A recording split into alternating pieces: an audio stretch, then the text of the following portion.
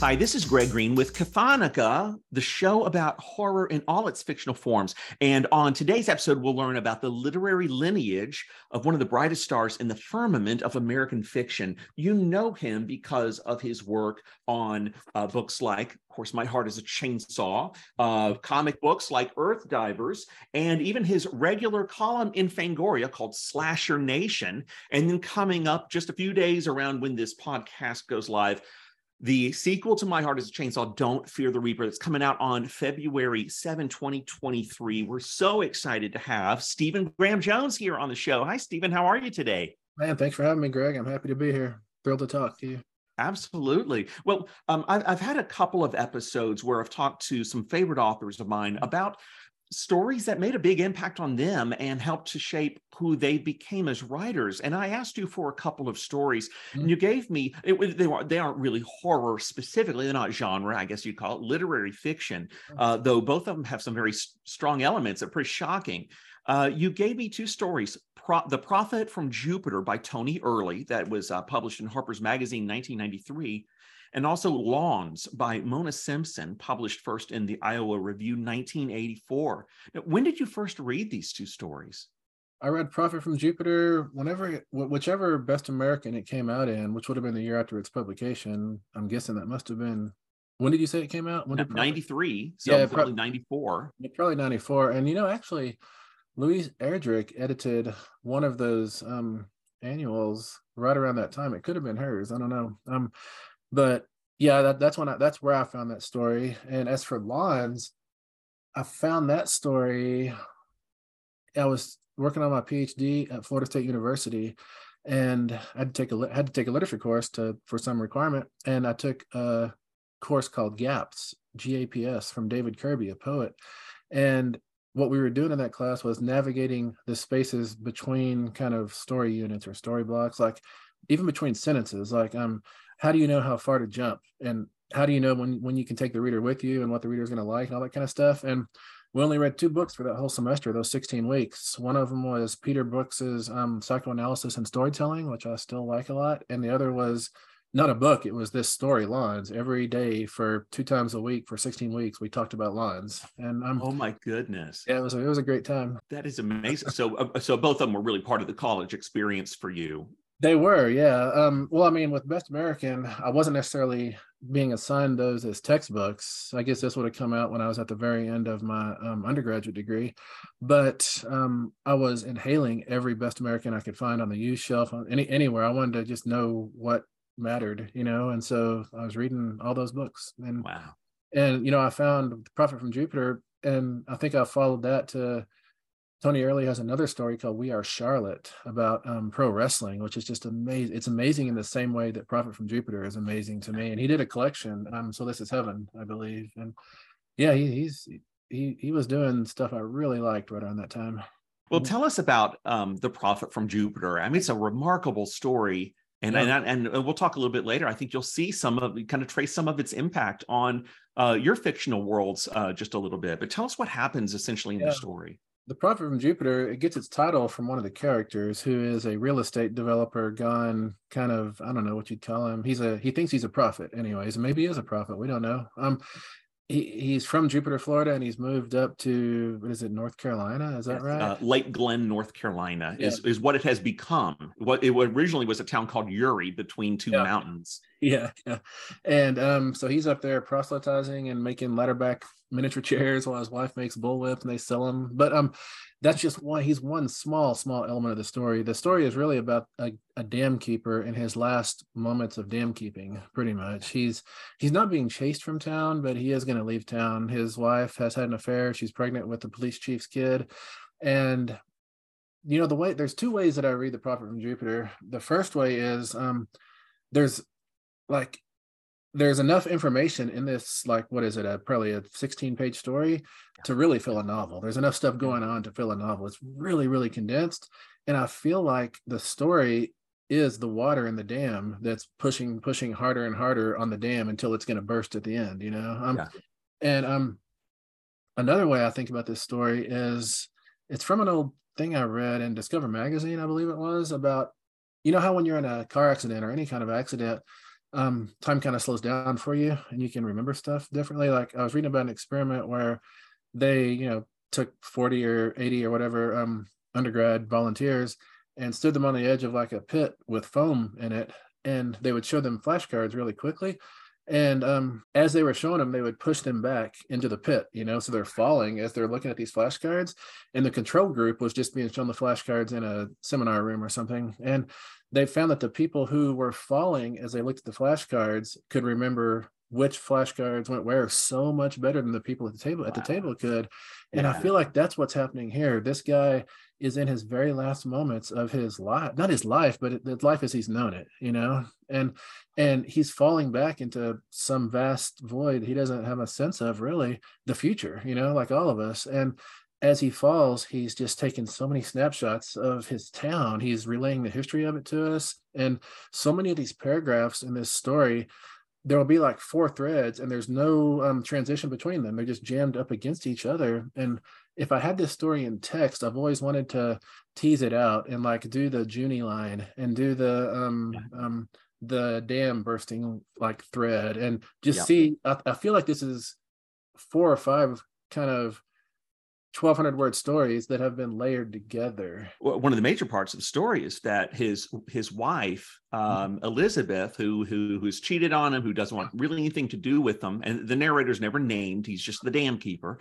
But his wife Elizabeth continues to, her narrative gets injected into the story all throughout, and interrupts his flow of like the historical view of the town of Uri underneath.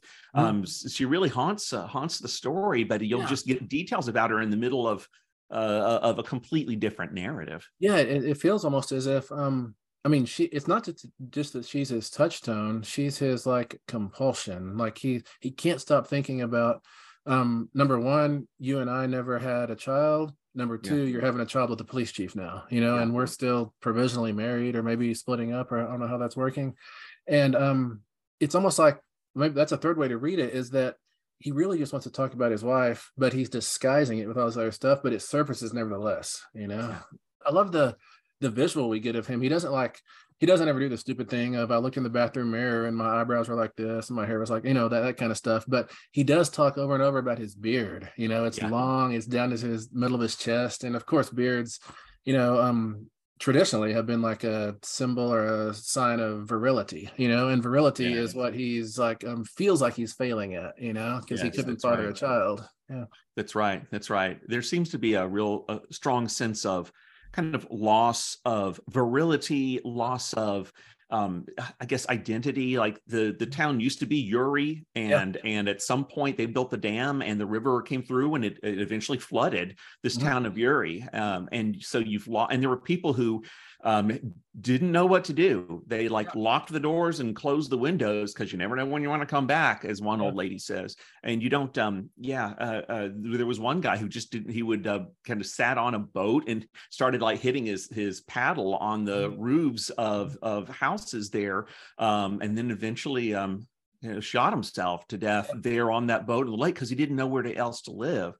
And he has this wonderful moment where they talk about the water getting so heavy, rain water coming down off the mountains and threatening to destroy the dam. Water starts flowing around one side, digs its way through, and then the people of the town down below, on the downstream of the dam, the people up on the mountains, they all come down to try to save this dam. They have to get construction material from the local hotel they're building. They shoot a bunch of mules and dump them down into this spot to try to stop the water from rushing down and destroying the town. And eventually they win, but it's this incredible heroic effort. And that's juxtaposed immediately with kind of the shenanigans going on with Color Fest. It just looks like the blood is run thin. It's kind of a sad state of affairs compared to the heroics of like 2 generations back. I wonder if that's like a theme of this story, is that change comes and you can't stop it. That's what this narrator needs to learn, is he needs to quit holding on to the way it was and check into the next thing that's going to happen, maybe. But talking about that, the water going around the dam, I love that before we the story kind of has two climaxes, I feel like. The first climax is that recounting of the dam nearly giving away, or the river overflowing the dam, anyways, the lake coming down. And the second climax is the prophet from Jupiter going out to save Shithead the dog. The dog who chases ducks out on the lake. Well, the lake's frozen over and the dog has fallen through the ice. Yeah. So the prophet of Jupiter, this strange proselytizer, it slides out onto the ice to try to save the dog. Yeah, but I love that before we get to that first climax of the dam nearly giving way, we've already heard the abutment of land up there by it called Pierce Arrow Point. And you don't think about it, but then you understand why it's called Pierce Arrow Point, because they dumped that Pierce Arrow car in there, and it makes it, like, just that one little detail, it makes everything real. It's like just getting things out of order like that gives it a sheen of reality, and you invest in it as a real place. Yes. And in fact, it's strange that the narrator, the dam keeper, has stated in here that when the old mayor, who's been mayor for a long time, he was one of the residents that you hear about from 2 generations back, who was there when the town of Uri got inundated. And well, he's now got testicular cancer, and he's not going to run for mayor again. So again, a little bit of that kind of loss of virility. Yeah. And the dam keeper is going to leave. The thought of him even being able to exist outside of this place seems kind of impossible. Who will he even be? But yeah, it just seems like the story is I guess in a way a geobiography. It's very much the story of this place and how this man sees it. No, I totally agree. And I like that it's never stated explicitly that Junie is that mayor's son, but we all know it. I love it when things are done indirectly like that, when we as a reader are allowed to assemble the pieces together instead of having it explicitly stated. It makes us participants, and when we participate in the creation of a thing, then it means so much more to us, I think. Yes. Yeah. Well, what it brings to mind is Scott McCloud's book, Understanding Comics, where he talks about there's that gutter between panels. And you see a panel of a man chasing another man with an axe. And then there's a gutter. And then there's a panel of the night skyline of the city and just the letters coming out. And you had to figure out what's going on in the gutter. And you're pretty sure I got him in the head with an axe. And I mean, that gutter can be the gap that David Kirby was teaching us about in that class at Florida State, for sure. Yes. But also in McCloud's Understanding Comics, he says how he explains how like a simple stick figure happy face character is oftentimes easier for us as readers to identify with or inhabit than a realistic, like a photorealistically drawn like character, because that's like a wall we can't enter. And and that's something I always keep in mind when I'm writing. Unless I'm really pressed to do it, I hardly ever describe my characters such that you could draw a picture of them. Interesting. So keep them abstract enough that the reader can maybe inhabit that person. Exactly, because I mean, you don't know if your readers are going to be male, female. They're going to be all different cultures, and I don't want anybody to be excluded. I want everybody to be able to participate if I can. Yes. Do you think that's why I don't know. Did the first person? I don't know if this was at all a surprise to you. You'd probably read plenty of first person narratives, but the fact that this is first person and that the dam keeper never names himself and no one else names him, and also we'll talk about Lons in a minute. First person, and you don't know until the very end even what the narrator's name is. Yeah. But I guess maybe that helps you to inhabit that character. That's a really good point. I think it does. The first place I ever saw that was James Welch's Winter in the Blood. He does that. He has a whole novel where the character doesn't have a name, and I didn't even realize it till somebody said it in class or something. And I love the way it hits that I can completely identify with and inhabit a character, and only realize later that they don't have a name. I really like that dynamic a lot. Yes. You'd mentioned earlier that the story is in part maybe the story of water pressing up against the dam. And one of the very first things the narrator says is the most important part of my job is to maintain a constant pond level. Right. And that's what you have to do with the dam, right? He lowers the water level every night and then he lets it build back up. But my sense from that sentence alone is I've got to maintain control. I've got to keep my head level. and every step of the way, like every page, you see some note about his wife ignoring him, not loving him anymore, betraying him. And I just get the sense he's if this goes on much longer, he's going to crack, and he knows it. And if he cracks, literally the city downstream could be in danger. Yeah, no, for sure. And also on that, I think on the second page of the story, when he's talking about the dam, he says, this is where I live and this is what I think. A dam is an unnatural thing, like a diaphragm, Yes. And of course, conception is the thing occupying every waking moment. And I think it's like the goggles he wears too. Like everything he explains, it's like you can almost, like, not always, I think probably 75% of the time you can ascribe some fertility or conception like motif or something to it, with Easter with all the eggs, it's I love it when a theme like that or a compulsion permeates the whole story and just won't quit bubbling up. That's really fun for me. Oh yeah. And he's completely eaten up with his inability to conceive a child, or his wife's abandoning. He sees her as abandoning him because of that. I always wonder if this story was part of where King of the Hill comes from, Hank Hill and his narrow urethra. I always wonder if there's like a line of influence. Nice, that's great. Tell me, what do you think about the title? Why call this The Prophet from Jupiter? Because Archie Simpson, the titular prophet from Jupiter, is he's significant, but he's certainly not the main character. He has a sad moment at the end where he's trying to rescue Shithead the dog, who broke through the ice, and he rescues the dog, but then the ice snaps from under him. He drops in the water, and he's gone, while his wife and his 5 sons are up on a bridge screaming and trying to, holding out their arms for him. It's a terrible moment. But why call it that when he's not the main character?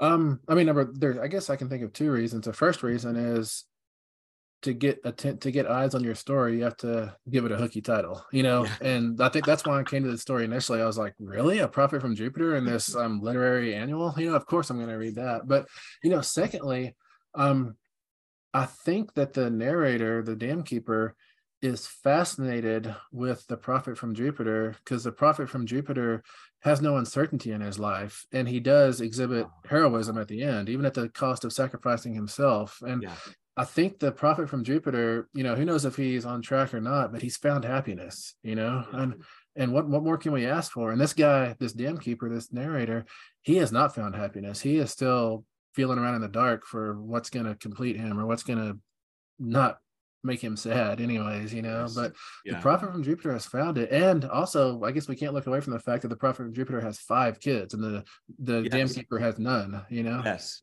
So he's got the virility thing. He says his kind of brags about his wife, saying his wife smells like good earth, which is a weird thing to say about your beloved, but I guess it works for the guy.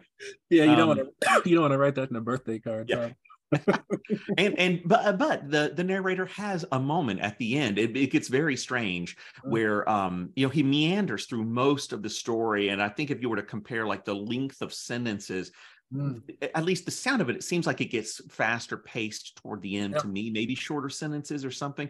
But he has this moment of prophecy at the end where he sees these characters, these people he's known or heard of, like Old Man Bill Burdett, who was one of the who was one of the guys there at the in Uri at the beginning, who kind of left his old truck down there in the water, even though it was brand new. It's like he kind of comes up. There's this giant catfish that's the size of a man that's down there that everyone knows about, and the prophet of Jupiter and his family is there at the end. So I guess the dam keeper is sort of a prophet as well, in a sense, at the very end. Yeah, well, I mean, either that or Tony Early's not poking fun, but just trying to illustrate or kind of dramatize how Western literature is basically eschatological. It follows like the biblical pattern where it all reaches a rapturous moment at the end, and that long sentence you're talking about at the end, it's really an inline list with semicolons like as bullet points, and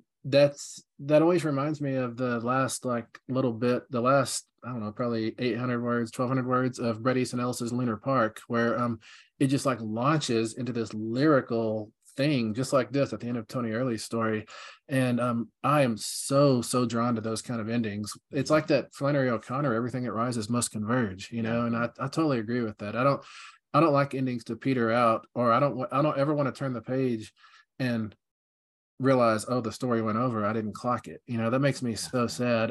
Like, Yeah. when I listen to an audiobook, you can almost always identify when you're in the last paragraph, because the tone and delivery of the voice actors reading changes pitch a little bit. They get Yeah. like more final with it, and some Yeah. productions even put like a really distant instrumental thing behind it, so you're like riding that music up, you're swelling with it at the Yep. end.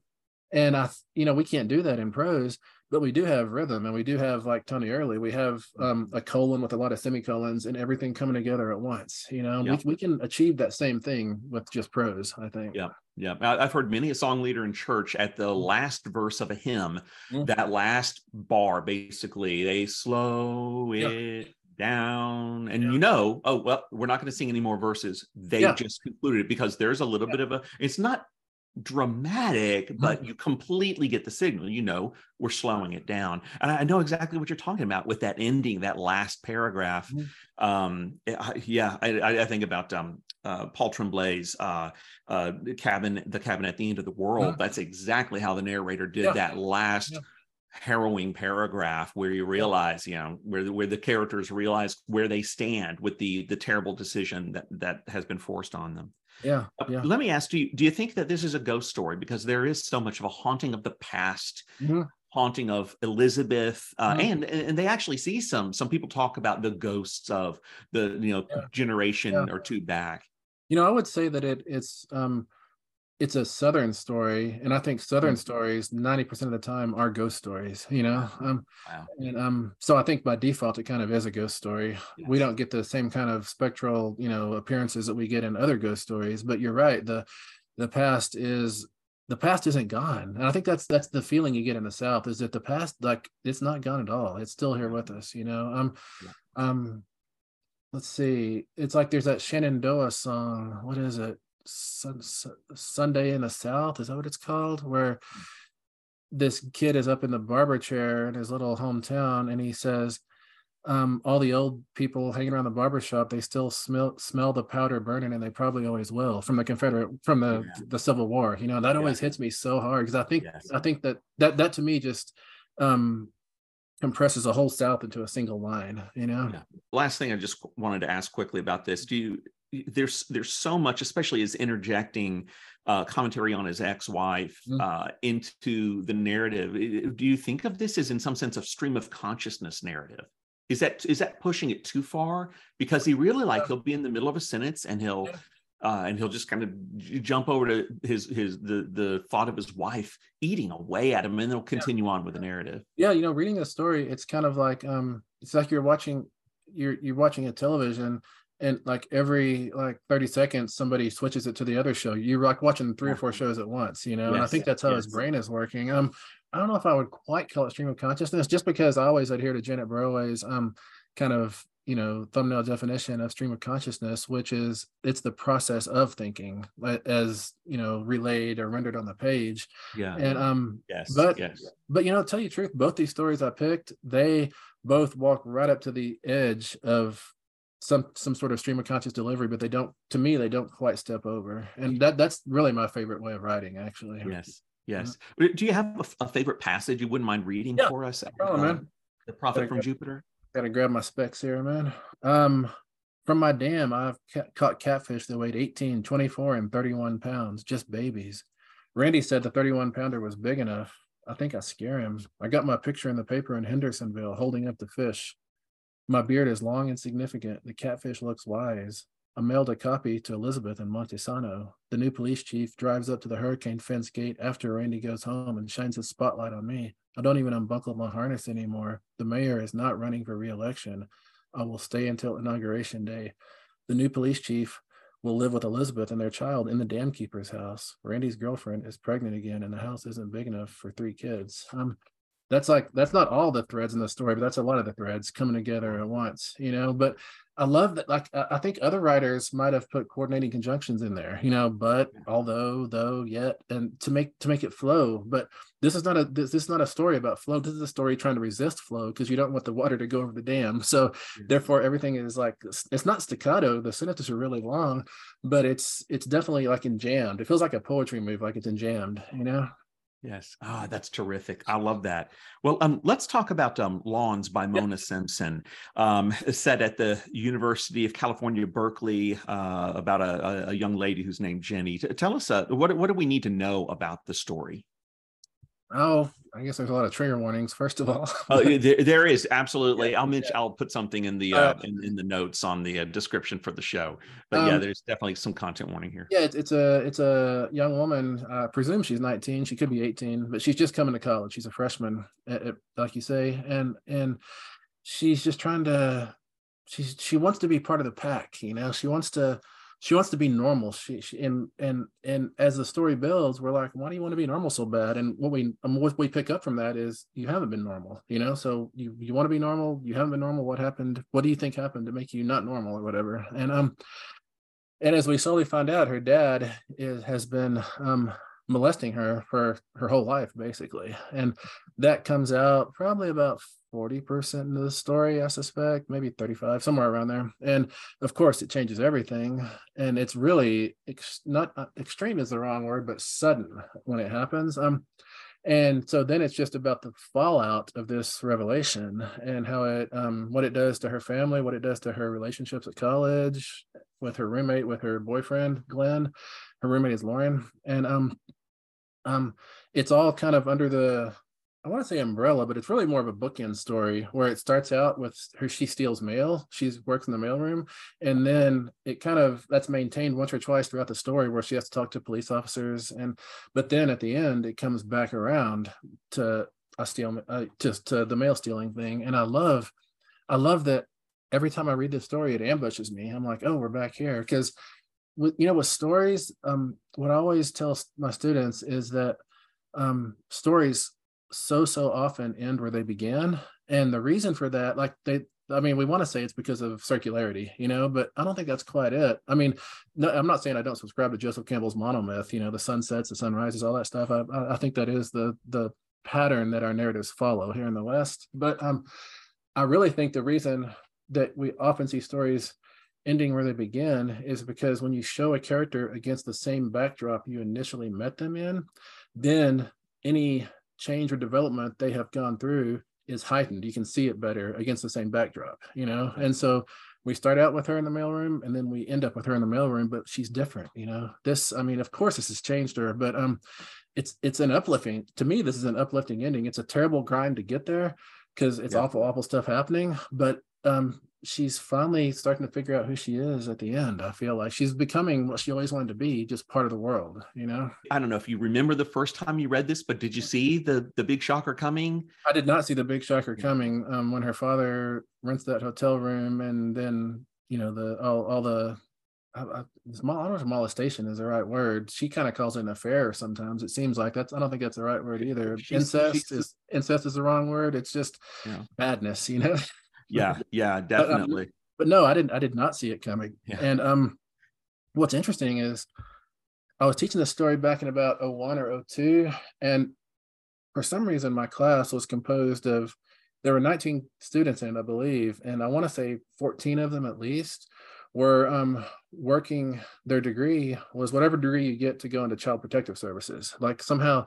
like their advisor was funneling all their students to me, or maybe keeping their class together. I'm not sure what was going on. Anyways, they were all in my class. And when we read this story, they all, to a person, saw this coming 100% of the way, like from the because they've encountered this stuff in their teaching and their coursework and everything, and so they knew immediately what was going on, and that really fascinates me, and it makes me wish that I had that kind of like sensitivity, so I could possibly help people more or something, Yeah, absolutely. Looking back through it, yeah, I've read it 3 times now, and on the, certainly on the third, first time I read it, I'm so naive. I had no idea, and then she drops the bomb saying, "Yeah, I'm sleeping with my father." You don't just go and tell somebody that over dessert, you know.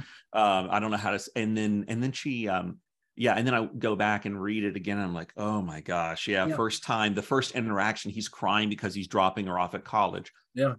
You know what? I'd probably do that, dropping my daughter off at college too. And then the second time second time he's mentioned, she remembers him telling her that she didn't smell good, and she slugged him for it. And what does that mean exactly? And then when he shows up in her dorm room, and he's just slumped over, and she's just kind of grossed out by him, or just so disappointed with him, and he wants her to stay at the hotel room with him, and she doesn't want to. She wants to hang out with her friends and stuff. And then when they actually get you just get the sense that she's embarrassed of him. Well, I can see that kind of makes that's kind of a stereotype. But then the more you learn in the hotel room scene, the more like gross it's getting, until she reveals that he's kind of assaulting her in this hotel room. But what's so very strange is that you have this situation that you'd be hard pressed to find something more awful than what this man is doing to his daughter.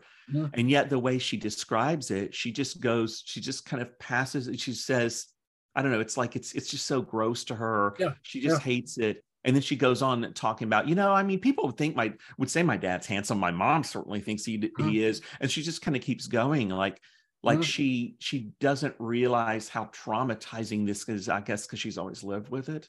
I think it's been normalized within her life. Like this was going on before she knew it was wrong, so it's been normalized. But I do, all those moments you're talking about, which in retrospect are red flags that we should pick up on. That's just the way Shyamalan's The Sixth Sense works, with the big reveal that Dr. Crow is dead, and you go back and look at it and you're like, oh yeah, his wife wasn't talking back to him. Oh yeah, he's wearing the same clothes all the time. All the little clues, and it's wonderful to drop big bombs like that. But if you haven't planted seeds, like breaking the metaphor of bomb and seeds, but if you haven't planted things before, then it's useless. It's out of left field. You have to make it. If you do it like that without anything planted, then it's a gimmick story that you just read once. But if you do it with stuff planted along the way, then it's something people can go back to again and again and work through it and just watch it unfold, And also the biggest clue to me, yes, it's super creepy seeing the dad like petting the arm of that sweater and all the weird stuff that we should pick up on. But the big cue to me is that Jenny's diction level is completely locked in at 12 years old when her father started this. She talks to me, she does not talk like a freshman in college. She talks like a 12-year-old, That's right. It sound. I kind of thought of it as a Valley Girl kind of sound. I mean, she's I guess from California. At least she's in school in California. But there's like comma splice after comma splice. It is not normal proper grammar. It's extremely conversational. It is a child's language. You're right about the comma splices, but they all work too, which is a weird thing. Usually comma splices don't get a pass, but they all get a pass here, I feel like. But also she does things with tense, which I've never seen in any other story, in all the stories I've read, because she'll do a sentence that the first clause is past tense, the second clause is present tense, and then she'll come back to some weird kind of tense that's between those two. And that just blows me away. It's almost like there's a sliding point of narration, but the big umbrella is present tense. And the reason that Mona Simpson had to keep it in present tense was she wanted that leaning over the cliff at the end, like I put the letter back in the box so I can get it like everyone else. She wants that present tense moment right there. And if were the story told in retrospect, then if it was told 10 months later, then there would have to be some interpretive distance there. And she did not want that interpretive distance. She wanted us walking out of that mailroom with Jenny to come around and get her mail like everyone else, Yes, absolutely. It is fascinating how, I wonder who's she telling all this to. She even says at one point, there's just one time when she says, basically, that's why I'm telling you Yeah. this, or she refers to the listener. Who do you think she's actually telling this to? And it must be over several sessions, because you find out later in the narrative, it's not like they have like little marker breaks or something in the text, but you find out that, oh, well, I got called into the office and the university cops there asking around about people stealing, like workers stealing mail. So this is happening over 3 or 4 times. So who do you think she's talking to? I think it's that conceit we see so often in fiction, where you do have like a Mike Hammer telling a little gritty PI story, and Mike Hammer is not going to a therapist, and he's not talking to a bartender. He's just like narrating in his head, and I think that's what she's doing. It's like she's giving herself narrative therapy almost. But no, I don't think this is like a dramatic. I don't think there's any kind of situation where she is actually relaying this story to someone, because I get the sense that she's not going to go to seek help from a counselor, or she said she's not initially. Anyways, maybe she does later. I don't know, but I love that conceit. Like, with My Heart Is a Chainsaw, one of the questions I got early on in notes on it from friends and editors and stuff was so this little essay of Jade's seems to comment on that chapter, it's a Final Girl chapter followed by a Final Girl essay, yes. They would say, who is doing that? Who is arranging it? Is there an editor here? And that I always insisted that we can never establish that. We can never know that, because that's the magic of fiction, that this stuff is falling into place, yes. And I do like this. I mean, the stuff is curated. It has been curated and sequenced and put in this specific progression, to achieve like an argument or a narrative or something. But I think pulling the curtain back and saying, oh, it's him, it's her, or it's them, whatever, I think that would break everything, Interesting. So you want to maintain that magic, that little bit of distance there, that unexplainable thing, I used to be, and I guess I still am, really into David Lynch films. And I started to notice from watching them over and over that David Lynch films always have a little like logical impossibility nestled somewhere in them that doesn't make any sense at all, in Lost Highway, when the Bill Pullman character calls himself, and that can't be happening, but to me, like in Chainsaw or in this story Lawns, where we don't really know who she's talking to, or we don't know who's organizing this, that is that logical impossibility. That's the thing that fundamentally makes no sense. But I think those things that don't track, that don't make sense, they're like a Cenobite hook coming out or hooking into somebody and pulling them into the story. If they can buy this one little logical inconsistency, then the story has them and it can do with them what it wants to. Yeah, I remember someone on Twitter complained to James Gunn, the director of Guardians of the Galaxy, how can these people all be speaking like English? They're from all these different planets and races.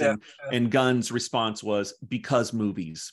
Yeah. Oh, and that's it. So, and he was perfectly fine with that little bit of lack of realism or whatever, because it's a movie and it's fun and it's magic. I love that trick in The Hunt for Red October, where Sean Connery's submarine captain and his second in command, not his second in command, his like state officer who's on the ship. Everybody's been talking Russian on this submarine for the first like 6 minutes of the movie or something, and then the camera, while this state officer, this like representative of the government, who is kind of like a taskmaster on board or something, the camera zooms in on him speaking Russian, and as he's speaking Russian, it becomes English, and we zoom back out, and everyone speaks English for the rest of the movie. That's the magic of movies. And that's right. And that's not local to just movies either. I think we can do that kind of stuff in fiction as well. Yeah, and not become continuity cops and get too caught up in that, because it's I don't know. That's not a lot of fun. No, it's not. What do you think? What do you think Jenny's stealing of the mail does for the story? Because it is just kind of such an odd thing, but it's clearly crucial. And it gives her a moment at the end, I think. It does. I think, to me, on the very first page, you can see what it does. Let me see if I can get my glasses out. Tampering with United States mail is a federal crime. I know. Listen, let me tell you, I know. I got a summons in my mailbox to go to the employment office next Wednesday. Sure, I'm scared.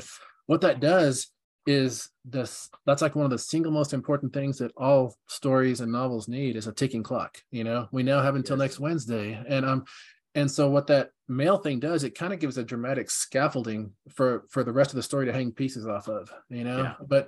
But yeah, stories without ticking clocks, they float away from me. I can't stay invested in them, you know. Wow. Yeah, that's funny.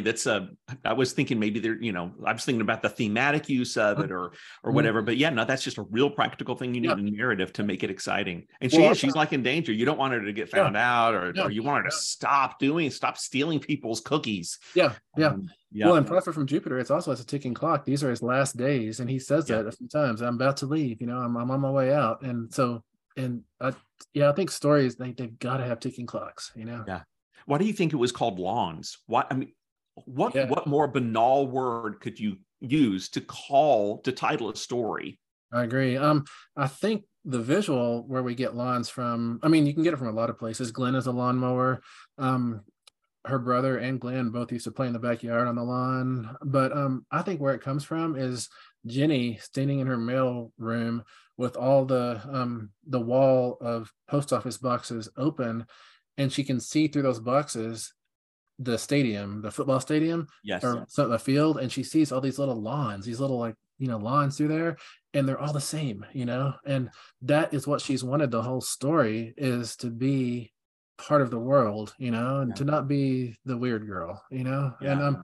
And I mean, lawns are also when you go to suburbia, everybody, it's like a competition who can have the neatest, most manicured lawn, and they all look the same, you know. And that's what blue velvet there. Yeah, a little blue velvet at the beginning there. That's immediately what comes to mind when you say lawns is that blue velvet shot. Sure. And so I think that's what it is. I think for her, lawns signify like the sameness of suburbia. How, like, when you go to any suburban block, not any, but most suburban blocks, every house looks like the alien mother. The mother from Aliens came through and squeezed out house, and they're all the same, you know. And that seems oppressive to us or weird, but to Jenny, that's so attractive, you know. That's what she's wanted her whole life. She doesn't want to be the lawn with like rusted washing machines and an upside down Toyota and a huge ridiculous flagpole. She doesn't want everyone looking at her lawn. She just wants people to drive by and say, oh, another lawn. Yeah. To be able to go around to the front of the post office and get her mail like everyone else. I think that's why she likes Glenn so much. He's a good-looking guy, but you really don't get any sense of any other redeeming qualities. And the way she describes their sex life is like it's okay, but I think he's just normal. When she's having sex with him, it's not about the sex. It's about, this is a normal thing kids my age do. You know, I think that's what it is for her. And yeah, Glenn is nothing special, but he is special in that he's not her dad. You know. Yes. Yeah. Absolutely. One last thing about lawns is you can track like the profanity in the story. I think there's only, or the first cuss word, it might be the only cuss word. No, I think she says something later. But when they're going camping and like the first time he really molests her, I mean, not really, he's done it before, but I don't know, the first time it's serious. This is actual sexual intercourse, penal penetration, it sounds like. But she finally uses some profanity there, and it hits so hard when she says that, you know. And that I wish people would do that. I wish they would conserve the profanity such that it actually has some weight when it hits, you know. If you're cussing the whole way through, then it just becomes the level, you know, and it's hard to have a spike when everything is like that, you know. And what follows that is her acknowledging that he had me in the woods alone in this, we were going camping, it's in a tent, he could have murdered me. It's a pretty harrowing moment there. It really is. When she realizes just how brutal this situation is. But then she comes out of it and she's like, nothing was ever the same. He always spent twice as much on me as he did on Danny. Like she uses this relationship, or not relationship, that's the wrong word. She uses this I don't know what you call it with her dad to she leverages it so she can get more stuff, you know. She says after that moment, she was the one calling the shots. Exactly. Which I don't think is, in my opinion, is not fully expressing what's going on in this dynamic. But she's able to get whatever she wants: expensive clothes. You know, she's going away to college, and she, you know, he's and then he becomes just more and more pathetic in a way as they go. And, you know, he's crying because he knows he even says that this over the phone, we're never going to end up, we're not going to end up together, are we? And it's just like just so bizarre and disgusting. And it just seems so accurate I for know. someone Yeah, who's doing that. it totally does. And I mean, she's not like, I don't know, evil or manipulative for asking for more or whatever. It's just like she's in the worst situation, and Yeah. she, in her like kid way, is kind of making the most of it, you know. It's Yeah. like self-defense almost, it feels Yeah. like, you know? She has there's a description in here where she seems to believe that as her father is to her, Mhm. maybe she is to Yeah, Glenn, and yeah, she I think in some way can live with them splitting up yeah, toward the end, because she doesn't want to infect, or she's afraid she will infect his life in some way. It's yeah, just, it's terribly sad that she would see herself. And then there's this beautiful scene with Lauren, her mhm, roommate, who mhm, finally drags her out to a public school and pushes her, like her face up against a fence is kind of the way it's described, and says, look at those 8-year-old kids, look at those 8-year-old girls. If one of them, her father is abusing her the way your father abused you, now that she's told her roommate mhm, what was going on, how can you blame that child? If mhm. you could forgive that child for what her father Yeah, was doing to her, can't you forgive yourself? And it yeah, seems to be a watershed moment where now she's able to, I think Jenny's able to grapple with the situation a little bit more. a It's little. hard to read, but it's also very beautiful at the same time. Yeah, no, it really is. And it's kind of interesting because early on she's talking about the letters she snipes from her job and reads, and she finds out these other kids from her high school have these complicated intertwined lives. And then in that moment, her and Lauren's life are intertwining in the same way, and they're helping each other, you know. And Yes. so she's becoming what she always wanted to be, you know, not the outsider, but part A of the. normal kid. Yeah, Yeah, yeah, absolutely. Absolutely. yeah. Well, I want to shift gears a little bit and talk Yeah. about how these two stories impacted your own work. I think, you know, it's talking, I don't know about all my work, but my heart is a chainsaw. Anyways, I feel like this could be one place where Jade starts. Yes. Page 93 on this copy I have. This is, let's see, the father is molesting Jenny and she's young, and Danny, the brother, is in the backyard, like he's been excluded from the house, of course. And Danny just went and got his glove and baseball from the closet, and he'd go and throw it against the house, against the outside wall in the driveway. I'd be in my room. I'd be like dead. I'd be wood, telling myself that doesn't count. No one has to know. I'll say I'm still a virgin. It's not really happening to me. I'm dead. I'm blank. I'm just letting time stop and pass. Yeah. And then I'd hear the sock of the ball in the mitt and the slam of the screen door, and I knew it was true. It was really happening. That's like Jade's dilemma. That's why Jade thinks she could never be a final girl, you know, because her father is similar to this dude. He's possibly worse than this dude. But I don't know if it's really a spectrum of badness. I think it's just terrible. You know, once you step over a line, So it's it's a all black hole. Yeah. Yeah. Gravity well of Yeah, evil. Yeah. yeah, for sure.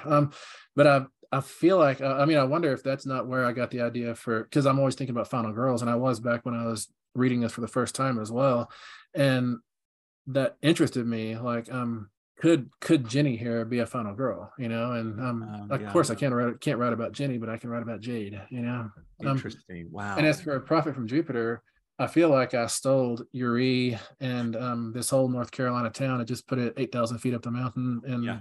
in Idaho. You know, Yes. Yeah. I even have let me think. I don't know if it's in Chainsaw or not. It's in the later books, the next two books. Definitely.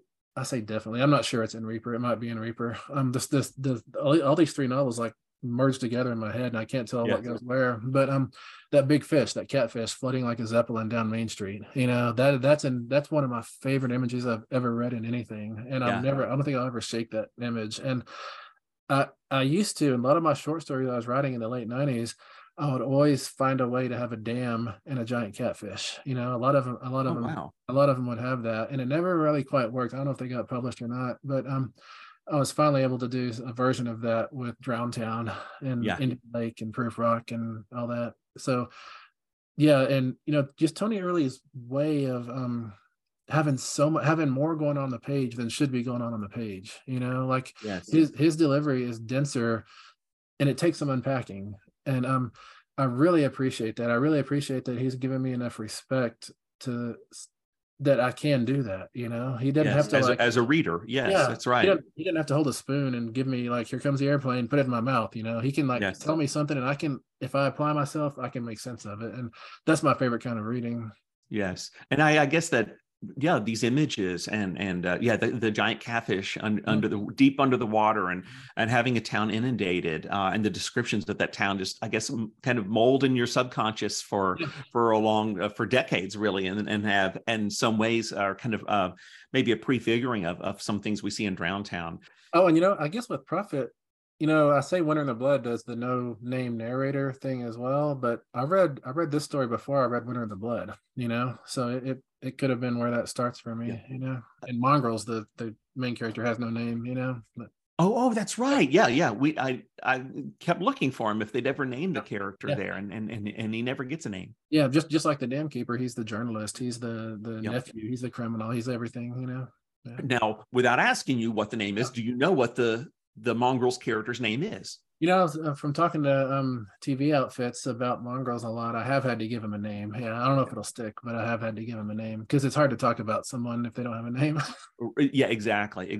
But in terms of writing it, you never came up with a name that you just kept to yourself. Wow. But it wasn't on purpose either. I got about 80 pages into it, and I realized he didn't have a name, and so I thought, well, I'll let Darren say his name. But then Darren never would say his name, and so he never got it. Yes. Yeah. Wow, that's fascinating. Yeah. I do wonder, just because both of these stories, Lawns and The Prophet from Jupiter, are first person. They're both first person present tense, I believe, and they are so conversational in tone. They're both so strong and distinct in that way. Did that have an impact on your sense of POV? I mean, I know that I was looking at some of your novels. Even in your novels, it came from Del Rio, first person. My Heart is a Chainsaw and Don't Fear the Reaper, third person, and even Not for Nothing, second person novel. And then if you pick up the 3 Miles Past, there's 3 novellas, each one in one of the points of view. Did you pick up anything, or do you think these had an impact on your sense of POV? They definitely did. And there's also the like the Greek chorus or the royal first person, the we, and I love doing that as well. And it's funny because My Heart is a Chainsaw really comes from me reading Jeffrey Eugenides' The Virgin Suicides, which uses that kind of Greek chorus delivery. And I wanted to do that. And the first drafts of what became My Heart is a Chainsaw are royal first person. And also that it came from Del Rio you hit up. It actually is me trying to do Philip K. Dick's Radio Free Albemuth novel, where he has a thing in the middle of that novel, a sentence ends at the end of a chapter, and you think, oh, this is a misprint. I've got a rare copy or something, and it picks up like after a blank page on the next chapter, it picks up in the second half of a different sentence from a different character, and that blows me away. So I tried to do something similar, and it came from Del Rio. And yeah, I am always poking and prodding at what's possible with I don't know, point of view or distance or whatever we're going to call it, and tell you the truth, my default setting is second person. That's my favorite. That's my that's my natural voice to tell a story in, is second person. Not all, but when I write down story ideas, they're all, you're in a room. There's there's a window. You think somebody's watching you. What are you going to do? Like that. All my story ideas are you, and I have to change them because the audience doesn't tolerate second person very well. I mean, it sounds to me, I associate second person with EC Comics. With just that, you come into the room and you go and look through the window and that kind of thing. I was going to ask you, I mean, I know that you describe yourself as a pantser, not a plotter. You sit down and start writing. How do you choose immediately? I mean, if you default to second person, that's cool. How do you choose, though, if you're going to switch it to first or third person or stick with second? Do you feel like maybe each one of these POVs has a natural vibe to it, and what kind of emotion you want to evoke? And so there's a person that lines up, or do you maybe a little more circumspect and think about, what do I want to try to pull off this time? It's more about what is the expositional burden of this story, like with The Prophet from Jupiter, what this location, you called it, what'd you call it, geobiography or something? Yeah, it's like a geobiography. Yeah. like, so that needs texture and layers. It needs the history of this town, and the reader is not going to tolerate a third person delivery where the story stops to say, and then this happened, and then this happened. That's super boring. But if Yeah. it's relayed by a character, then you can go into those layers and give that past. And but at the same time, if you're doing an international thriller where you're in Paris and Istanbul and Antarctica all over the place, you're probably going to go third person because you need to be able to flip, flip, flip, you know? Yeah. Yeah. And second person is it's it's more malleable. And you know, within second person, or maybe besides second person, there's also dramatic monologue, which I love using dramatic monologue. It's when one Yeah. character in the story is speaking to another, and it looks on the surface like second person, but there's usually a reveal that you realize it's somebody talking in the story, Yeah. you know. Yeah. And I love to graduate from second person to from dramatic monologue to second person. I love that little shuffle. And also second person works best if it's present tense as kind of bound by future tense. I feel like if you start future tense and then slide into present tense and then graduate again at the end of future tense, second person seems to just function a lot better like that to me. Yeah. And also in second person, and I think I messed this up and not for nothing. Giving the character a name is usually a mistake, I think. Wow, really? It's like that Scott McCloud thing. You want the character to just Yeah. have a blank smiley face, you know? Yeah. Yeah. Oh, that's amazing. Let me see. There's just a couple of other. Well, I did want to ask you. I don't know if you have any more thoughts on place as character. So clearly, like Lake Glen is a character. There's a lot of things going on in it. I feel like there's a sense of this. It's moving on, but there's a real sense of loss of what it used to be.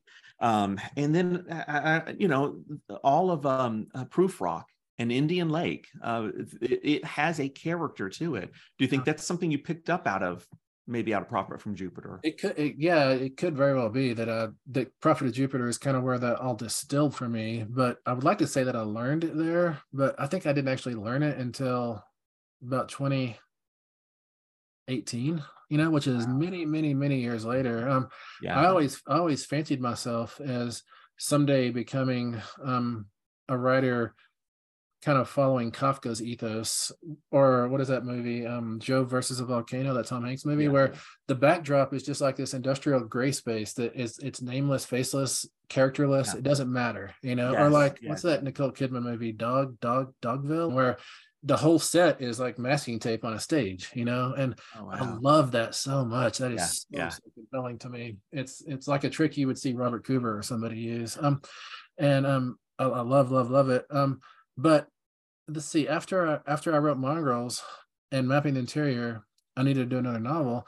And so I wrote two novels, actually. I wrote American Neanderthal, or Neanderthal, how you're supposed to say it, and Texas is Burning. And Texas is Burning, I wanted to write about a down as luck detective trying to solve a serial killer thing. And I wanted to put it against that Kafka backdrop, just a gray cityscape. But I got about 110, 120 pages into that novel, and it was like trying to push a boulder uphill, which is not how novel writing is for me. Novel writing is usually I'm on top of the boulder and we're just going really fast downhill, and I'm just trying not to fall off. And I was like, what is going on here? And so I look at the conflict, and that was built all right, and the characters were built all right. And I thought, well, maybe something's broken that I can't see. And so previously I had said yes to an invitation to a book festival in my hometown of Midland, Texas. And so while I was in this dilemma of what's wrong with this novel, I went down there to Midland to participate in this festival for 3 or 4 days. And while I was being kind of chauffeured around from this venue to that venue in the back of cars, I would look out and see Midland passing by. And I realized this is the backdrop, this is where this novel needs to take place. And so I hustled home and rewrote that novel with Midland as a character. And the novel just told itself. And I never considered myself a place writer. I kind of always had looked down on place writing. I don't know why. I had some prejudice against it, but that book was where I finally realized that place is super important as a character, And that became Growing Up Dead in Texas then. No, Texas is Burning never got published. It's just sitting. Ah, that's why. Okay, that's it. Yeah. No, Growing Up Dead in Texas. I wrote that in 2008, I think it was. Yeah. Oh, yeah. That's right. Yeah, I just moved to Colorado, and my first graduate workshop, like previously teaching at Texas Tech for 8 years, every graduate workshop I had, the first day I would say, next 15, 16 weeks, y'all write the novel. If you don't, you fail the class. And so everybody would Wow. work and write a novel. Yeah. When I came to Colorado, I told my class that, and like 13 hands went up, and of 13 students, and they're like, well, we got other stuff to do, and how can we possibly write a novel? And they just kept arguing and arguing. And I finally said, you know what? I'll make y'all a deal. I'll start a novel this afternoon. If Wow. I'm not done with it by the end of the semester, then y'all are all released from this, to do it. And so I went home that night, and I didn't have any novel ideas. I hadn't been planning on writing a novel, which is why that character is named Stephen Graham Jones, and why he lives in my old houses, because I wasn't making stuff up, and I wrote it over the course of the semester, and Wow. that's how that happened. But I guess I didn't come back to Texas until Texas is Burning. It's also set in Midland, and also I just came back there again to Lamesa, which is an hour and a half away, 2 hours away from Midland. I was a teenage slasher set in, and that's actually past tense instead of present tense. I didn't realize when I was writing Only Good Indians and My Heart Is a Chainsaw that I was doing present tense. I was just writing. I don't like strategize tenses. I just, whatever happens, and I try to stick with it. And sometimes I have to go back and change everything, which is a heck of a rewrite. But I would see like reviews and stuff, and people would say, this is weird, present tense, and I would think, it's not weird to me, it's just what I do. And so I was a teenage slasher, I realized that I needed to make sure I still had past tense muscles. Yes. And I Was a Teenage Slasher, I think, was just announced. This is an upcoming novel. Are we likely to see it in 2023? Any idea? No, not 2023. Probably if I had to guess, 2024. Very good. Well, we have that to look forward to. Yeah. Well, as we start to wrap this up, a few other questions for you quickly. I do have to ask about this. Clearly, we see in a number of your stories the relationship between husband and wife, boyfriend, girlfriend, and then in an often strained relationship, a relationship between a parent and a child will figure into a lot of your stories. But specifically, uncles. Uncles are a big deal in a lot of your stories. What do you think's behind that? Probably just that growing up, I had a whole lot of like different fathers, stepfathers, and all that. But my uncles, two of my uncles were always a constant. My mom's brothers, they were always like around. Like one of those uncles is the one who gave me access to all his paperbacks when I was 11 or 12 years old. And that just changed my life forever. Wow. And the other one, I spent so many years trying to be him. I probably still am trying to be him, just the way he dresses, the way he interacts with people, the way he tells stories and everything. Yeah. So, uncles in my life have been hugely formative. And so I think it's kind of just natural that they kind of percolate up in my fiction, They seem to be frequently a source of truth and a source of stories. Yeah. In your tales. Yeah. I mean, their uncles are big liars, as far as I know. So. Well, and yet lies can contain truths that can't be told in other ways, right? And that's fiction, I suppose. Like Mongrel says, yeah. Yeah. And one other source of I think about this whole conversations about these two stories that were a source of inspiration, but another source of inspiration and mentorship for you've mentioned is Joe Lansdale. Yeah, he's been a big deal in your career, hasn't he? He really has. I first met Joe in 2002 down in Austin, Texas. We were both on a panel for Texas Book Festival, I think it was, and it was a Conan the Barbarian panel. I was so thrilled to be on it. And at that time, I had not read Joe Lansdale, but I was sitting up there beside him at the tall table, and the crowd's all out there. And in the Q&A period, somebody raised their hand. I said, Joe, what genre do you write in without skipping a beat? He said, I write in the Joe R. Lansdale genre next, and I realized that's who I want to be. I mean, yes, I love horror, but I also love science fiction, fantasy, literary, crime, thriller, and short stories, flash fiction. I love it all. I'm just excited about it all. And I don't want to be limited to only this genre. I want to write Stephen Graham Jones fiction and have that be enough, So yeah, Joe has been my model since that point. And I've read I don't know if I think he's probably got 60 novels or so by now. I Yeah. don't think I've read every single one of them, but I bet I've read 50 of them anyways. Wow. Wow. It's great that just to see him now, even today, on Twitter, not that you need anyone to champion you at this point, but he's still championing your work. And that's really cool. No, he's so kind. And he is when you talk to that dude, he can remember like every comic book he's read, every Edgar Rice Burroughs novel. He just has this amazing recall of story, the same way like a musician, like a guitarist will have this great vocabulary of licks from all these other places. That's how Joe is with fiction, with storytelling, and it's really, really amazing. I don't have anything near to that, but I'm always so impressed when I talk to him. That's so cool. I did also want to ask you, we've had obviously you're keeping the pulse of indigenous arts here in the US. And, this last year we've had, Earth Divers has been an enormous hit. Your comic book, like going into second printings, I don't know if that's normal or typical. I don't think it is. Reservation Dogs has been a huge hit. It's critically and popularly acclaimed. And then that Predator film, Prey, was a big hit. I'm kind of surprised it didn't go to theaters because it was terrific.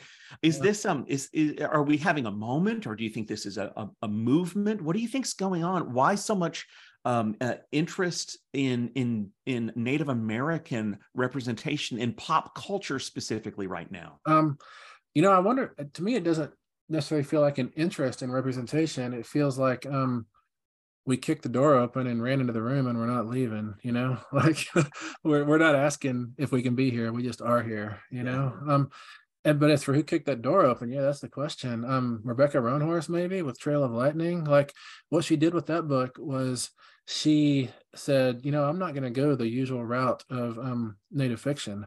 I'm just going to go straight to the market, because Native fiction has always percolated up through the university. If it makes it onto enough desktops and enough classrooms, then it gets enough momentum that it kind of goes wide and has a long legs and a long life. But I feel like Rebecca Roanhorse was like, that model is outdated and we don't need it anymore. And so she just went straight with this wonderful novel, Trail of Lightning. And I think, to tell you the truth, I feel like we owe a lot to Get Out as well in 2016, I guess that was. I feel like 2016 told the world that this weird genre stuff that it's always been able to ignore is actually in conversation with the world, and then Victor Laval's Ballad of Black Tom reinforced that, like, very shortly after. And I feel like that kind of pushed the door open a little bit. And then Rebecca Roanhorse came with Trail of Lightning and opened up a little more. And also, for the longest time in Native Lit, we had basically like one person, one representative, and that went away. And instead of one person, we now have just a whole horde of us, and we're out there doing stuff and proving that we don't have to tell the stories that the market or the critical establishment wants us to tell. We don't have to do things coming out of the oral tradition. We don't have to always be dropping tidbits of our language in. We don't have to be dealing with the politics of identity or with repatriation or history, massacres. We can just tell fun stories about elves, about Spider-Man, about whatever we want to, and I don't think we're going away either. I think there's more and more of us coming up. I actually feel like I'm kind of part of the older generation who will probably be eclipsed soon, as it should be. Wow. It's also really cool to see, the voice actors that are chosen for some of your books, at least. Charlotte Flight, where she did the Backbone of the World, and she's just terrific in that. And Sean Taylor Corbett, I believe I'm getting his name right, who did The Only Good Indians. Yeah. And then I think it was the first Blackfeet novel voice acted by a Blackfeet themselves. Yeah, that's fascinating, and it's great to see. I just kind of get the sense that you're helping to build up that whole talent base. Hopefully, man. I do, like, what you want to do when you wander into the house of fiction is work on it and make it strong so it can last through the generations. And that's what I'm trying to do. I want to make it better and better, but part of that is not being an idiot myself and messing up in some way that like erases everything I've done and messes up the road for other people, Yes. Yeah, absolutely. Okay. Last couple of questions here. I have a literary mystery related to a dedication. Yeah. Your novel, pull this up here. Your novel, It Came from Del Rio, published in 2010, was dedicated to Jory Gray. Mhm. The ebook collection of The Ones That Got Away, also published in 2010, is dedicated to Jory Gray. Now, the print edition was dedicated to Detective Brusman. Both are characters in the novels Gospel of Z and Not for Nothing, respectively. Neither of these books would even be published until 2014. So they're dedicated to fictional characters who I don't think would see the light of day for at least 4 years. Can you shed any light on this strange occurrence here? It happens in more books than that. A lot of my books have a secondary dedication to one of my characters. Sometimes it's an existing character, sometimes it's a character who has not been published yet. And actually, sometimes I think I've dedicated 1 or 2 novels to June Morrissey from Louise Erdrich's Love Medicine, because she's one of my favorite characters in the whole world. Oh, wow. But the reason that Jory Gray ended up in both those books is because I didn't think anyone was ever going to publish Del Rio, because it's a bunny-headed zombie novel set down on the border, and I mean, it's a weird book, for sure. That's great. I love that artwork there. Oh, that's one of that's my second favorite cover I've ever had. I think it's beautiful. It's amazing. Yeah. But so I had like, when I finished it, I went back into the dedication, and I'd already written Gospel of Z, and I didn't think anybody was going to publish it either, but I wanted to still have Jory Gray see the light of day in some way, so I dedicated that book to him. And then Prime Books Sean Wallace at Prime Books got hold of me and wanted to do a collection, and so I dedicated that to Jory Gray, because I thought I've got to get him on the shelf somehow. But then after it was coming out, then Trapdoor Books here in Colorado, who doesn't exist anymore, they got hold of me and said, we want to publish a novel. And so I gave them that. But I have a rule about dedications that once I do a dedication, I can't change it, or else something bad will happen to that person. It's a superstition. And oh, wow. And even though Jory Gray's not real, I still couldn't change it. I don't want anything bad to happen to him. So that's why it ended up kind of doubling up for Jory, Nice. That's awesome. Thank you. And the last thing I'll ask you for is, can you tell, I've heard you talk about it one other time, and it's amazing to me, the story about wrestling a steer to the ground. Yeah, I was at basketball practice my sophomore year in high school, and just, do running baselines, whatever we were doing, I'm all sweaty. And then somebody crashes the door open at the end of the gym and says, Steven, come here. And so I had to go with them. And I had steers back then. One of my steers had broke loose, and it was running all over the countryside, causing all kinds of havoc. Your steer is supposed to be a show steer. It's supposed to be like quite tame and nice. My steers were never tame and nice. They were always like destructive. They were like the Tasmanian devil, and so I jumped in my truck, raced home. I was only about 2 miles from the school, and sure enough, I could see a cloud of dust out there. My steer just causing all kinds of havoc, and so I ran out into what I thought its path was going to be, and sure enough, it thundered past me. And I took a couple of loping steps, still in my basketball clothes, and I reached out, I dove out, and I grabbed onto its tail, and it drugged me for probably 15 minutes. And we went through so many fences and across so many people's properties. We lived in the country. And so there would be like a half mile between each house. And we went through a lot of yards and tore up a lot of stuff. And I was bleeding and everything. And but finally that steer got tired of dragging me. I was extra weight, and it stood still. And then I was able to lead it back to water, because that's what it wanted worst. And but to me, that's what writing always is like, people ask me, how do you get inspired or for novels? And I never feel inspired. I feel compelled, really. But what I do is I just stand around in my head, and things are rushing past me.